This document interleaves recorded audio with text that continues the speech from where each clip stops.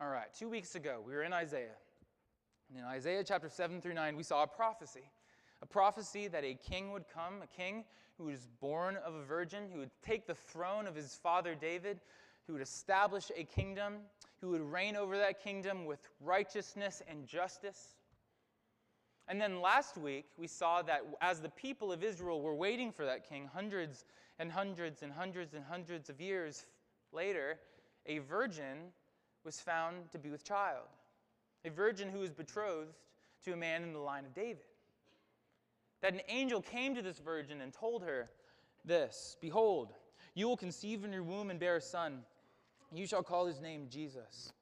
He will be great and will be called the Son of the Most High. And the Lord God will give to him the throne of his father David, and he will reign over the house of Jacob forever. And of his kingdom there will be no end." In other words, Mary, the child that is in your womb is the long-awaited Messiah. He is Emmanuel, the one prophesied in Isaiah chapter 7, verse 14. He is the one who's coming. You are the one bearing him. And she faithfully submits herself to the will of the Lord and says, "I am the servant of the Lord. Let it be to me according to your word." That was Luke chapter 1. Today we're in Matthew chapter 1. So if you have your Bibles, go ahead, open up to Matthew chapter 1, verses 18 through 25. Last week was Mary's side of the story. This week is Joseph's side of the story. An angel came to Mary last week. This week we're going to see an angel come to Joseph.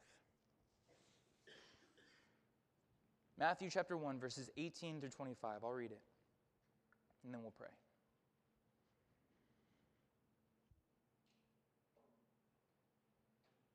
Now, the birth of Jesus Christ took place in this way. When his mother Mary had been betrothed to Joseph, before they came together, she was found to be with child from the Holy Spirit. And her husband, Joseph, being a just man and unwilling to put her to shame, resolved to divorce her quietly. But as he considered these things, behold, an angel of the Lord appeared to him in a dream, saying, "Joseph, son of David, do not fear to take Mary as your wife, for that which is conceived in her is from the Holy Spirit. She will bear a son, and you shall call his name Jesus, for he will save his people from their sins." All this took place to fulfill what the Lord had spoken by the prophet. "Behold, the virgin shall conceive and bear a son, and they shall call his name Emmanuel," which means God with us. When Joseph woke from sleep, he did as the angel of the Lord commanded him. He took his wife, but knew her not until she had given birth to a son, and he called his name Jesus. Will you pray with me?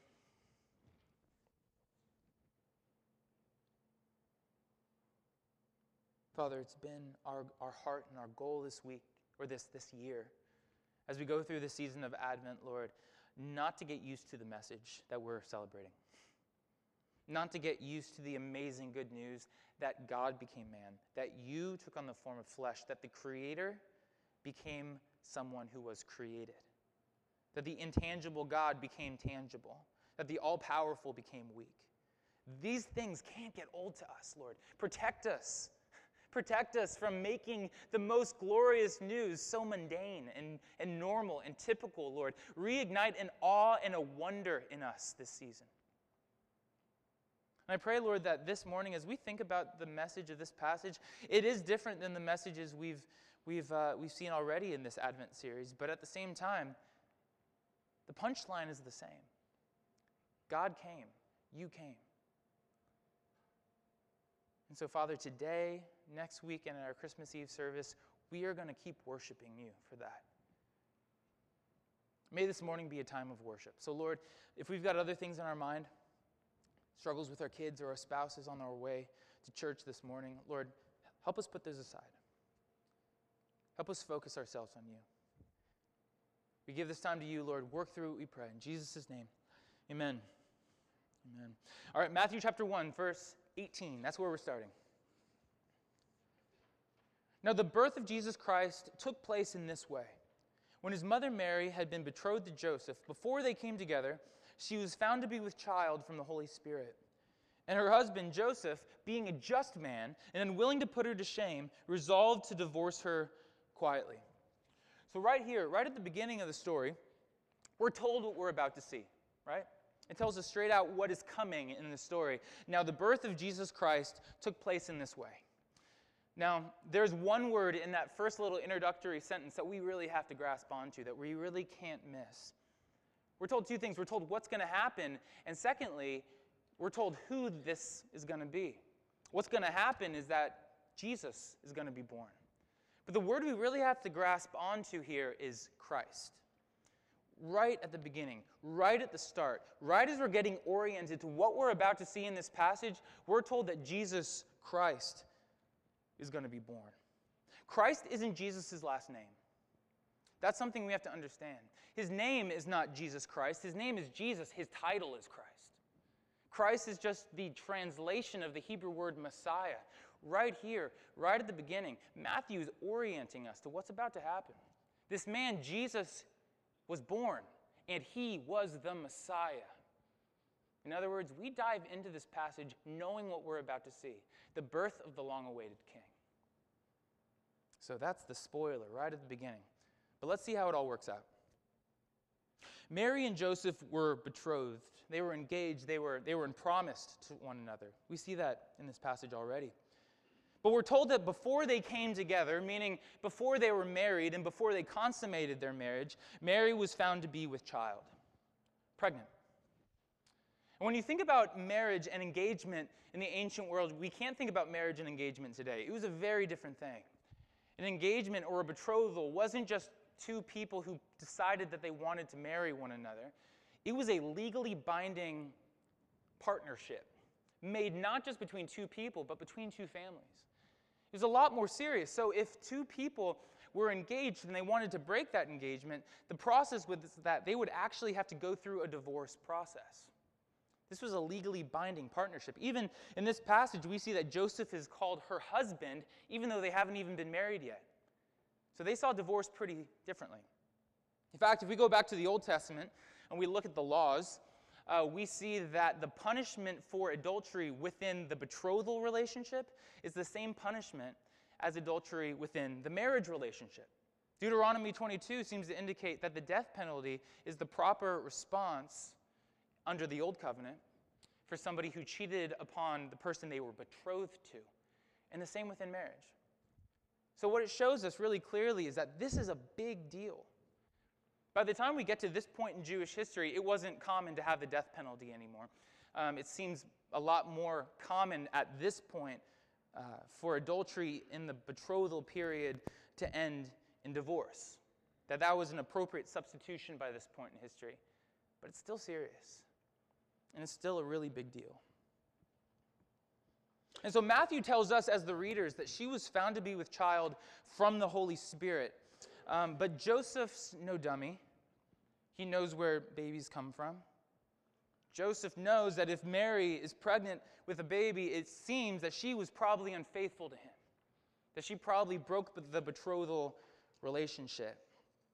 And so he knows how he's going to respond. And that's actually what we see in verse 19. So let's go there.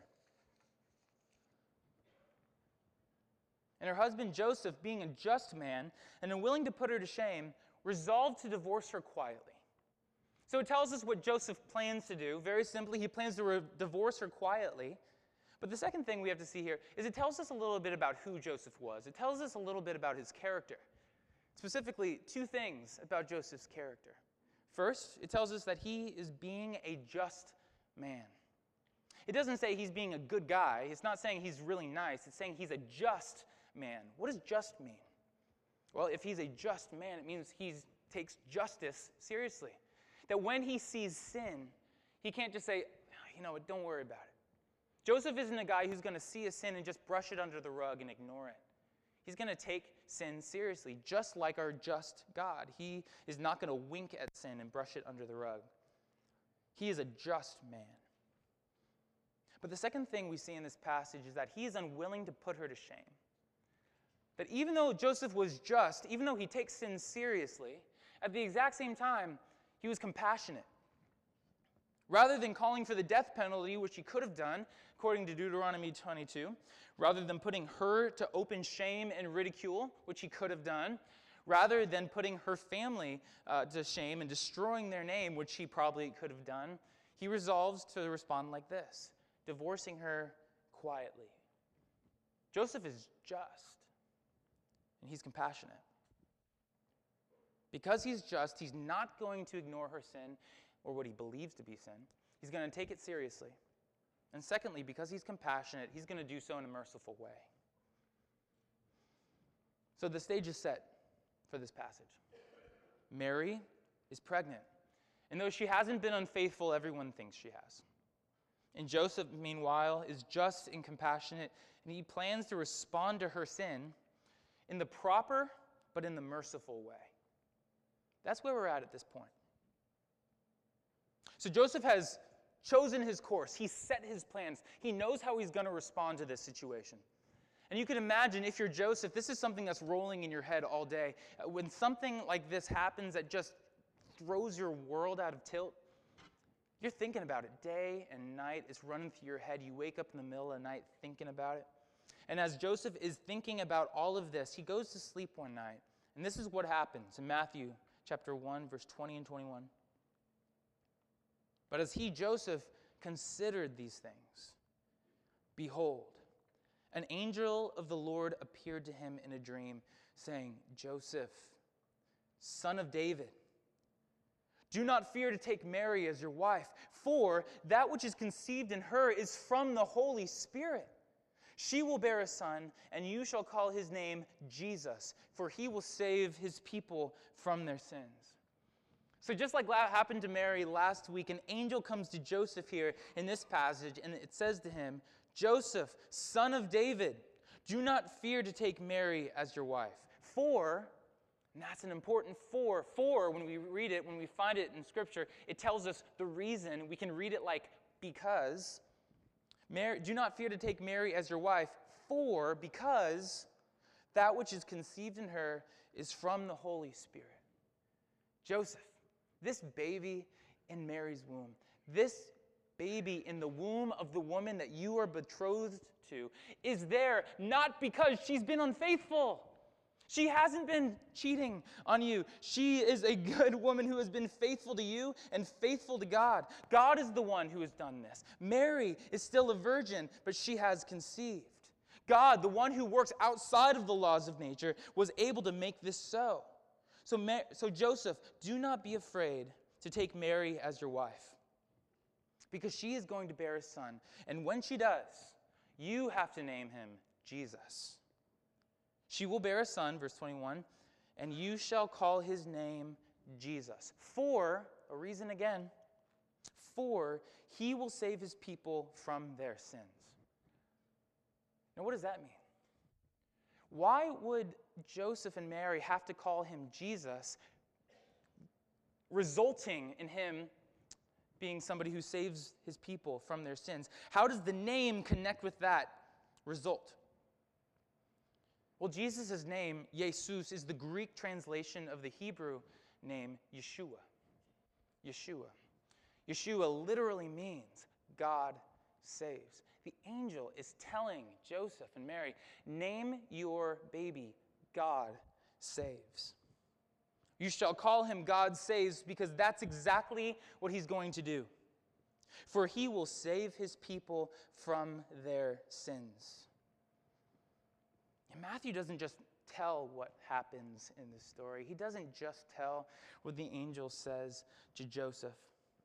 If there was any doubt of who this child is, any doubt of who the child is in Mary's womb, he jumps in now in verse 22, like the narrator, to explain. This is Matthew injecting his voice into the story. He says, all this took place in order to fulfill what the Lord had spoken by the prophet. Behold, the virgin shall conceive and bear a son, and they shall call his name Emmanuel, which means God with us. Matthew is explaining that this child will fulfill the prophecy spoken in Isaiah chapter 7, verse 14. Behold, the virgin shall conceive and bear a son, and you shall call his name Emmanuel. This child will be the fulfillment that the people of Israel have been waiting for over 700 years. This baby is the one that they had been longing for, who would bring the restoration, would establish a kingdom, take the throne forever, deliver them from bondage, and on and on and on. This child is the child. So, Joseph, the woman that you have resolved to divorce is not only innocent, but she's the virgin of the prophecy. She's not only innocent, but she is carrying the Messiah, the anointed king, the one who would save his people from their sins. In other words, Joseph, she is innocent. Do not leave her. Do not abandon her. You have to marry your wife. And then Joseph wakes up. That's a crazy dream. And last week, when the angel came to Mary in Luke chapter 1, we thought about this. We don't know what was running through Mary's mind. We can only imagine what was running through Mary's mind. The fears, the excitements, the questions, the list of questions she must have had. We don't know what was running through Mary's mind, but what we do know is how she responds, right? That's what's clear. And how Mary responds is she submits to the will of God and says, I am the servant of the Lord. Let it be to me according to your word. And it's the exact same thing this week. This week, when the angel appears to Joseph, he wakes up and, who knows what's running through his mind after that dream. I can think of, if it were me, I'd probably be wondering things like, God, why here? Why Nazareth? Why this town of 1,600 to 2,000 people? Why in this rural region of Galilee? God, why now? Why in this time when we are occupied by the Roman Empire? God, why me? Sure, I'm in the line of David, but there's tons of people in the line of David. I've got no king. I've got no throne to speak of to pass on to my son. I'm a carpenter. So we don't know what was running through Joseph's mind. But again, like Mary, what we do know is how Joseph responds. How he responds, we read in verse 24 and 25. When Joseph woke from sleep, he did as the angel of the Lord commanded him. He took his wife, but knew her not until she had given birth to a son, and he called his name Jesus. So just like Mary, Joseph responds with humble obedience. Just like Mary, Joseph submits to the will of God. When he wakes up, he obeys. He does exactly what the angel of the Lord commanded him to do. He took his wife. In other words, he married Mary.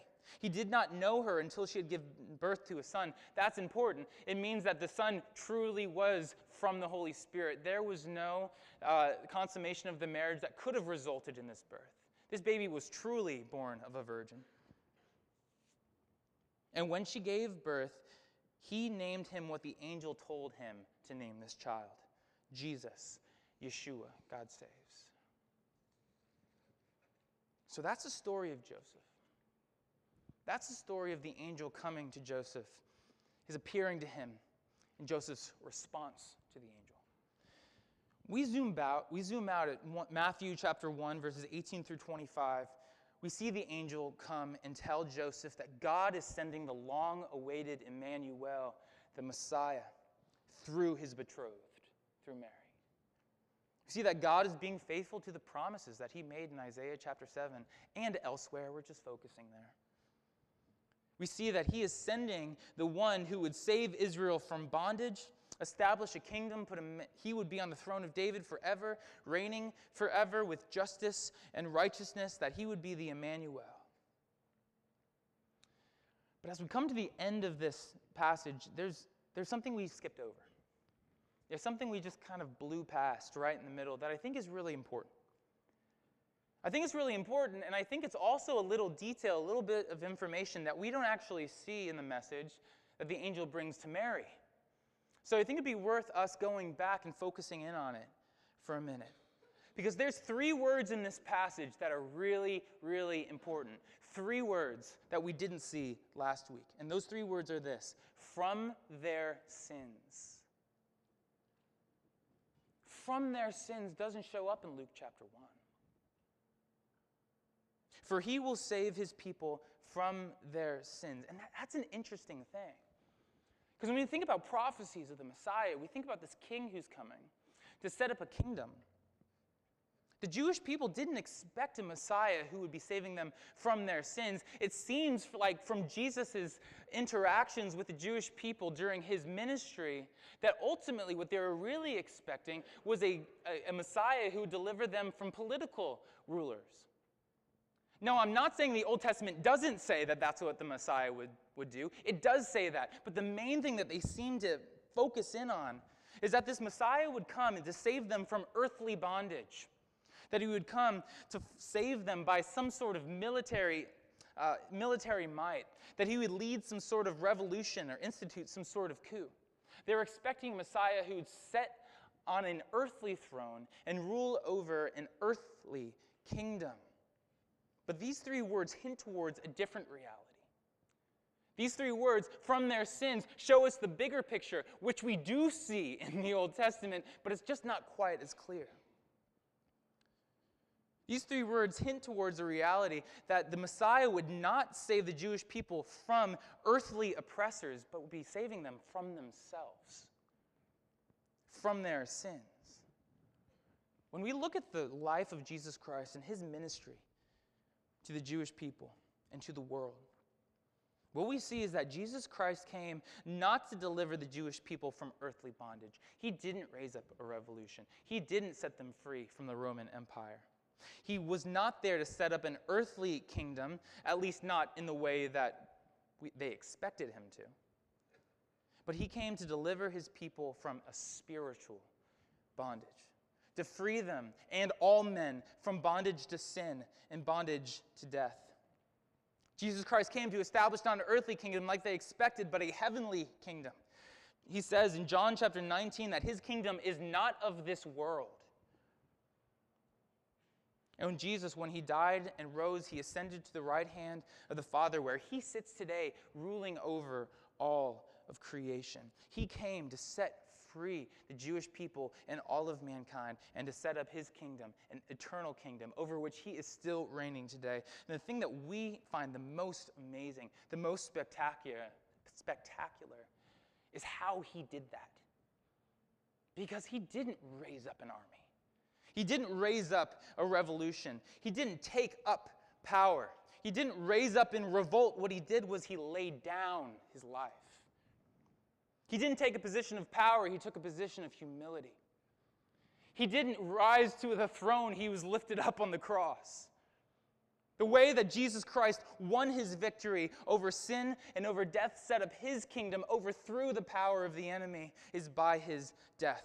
Jesus, our Emmanuel, saved all people from their sins by becoming sin on our behalf, taking the penalty that we deserved, dying in our place, so that by faith in him alone, we might become the righteousness of God, set free from the power of sin, and become citizens of the true kingdom of heaven. So as we come to the end of this passage, as we look back, I want to focus in on two things. Specifically, I want to focus on the two names of Jesus we see in this passage. I want to focus in on the name Jesus, Yeshua, God saves.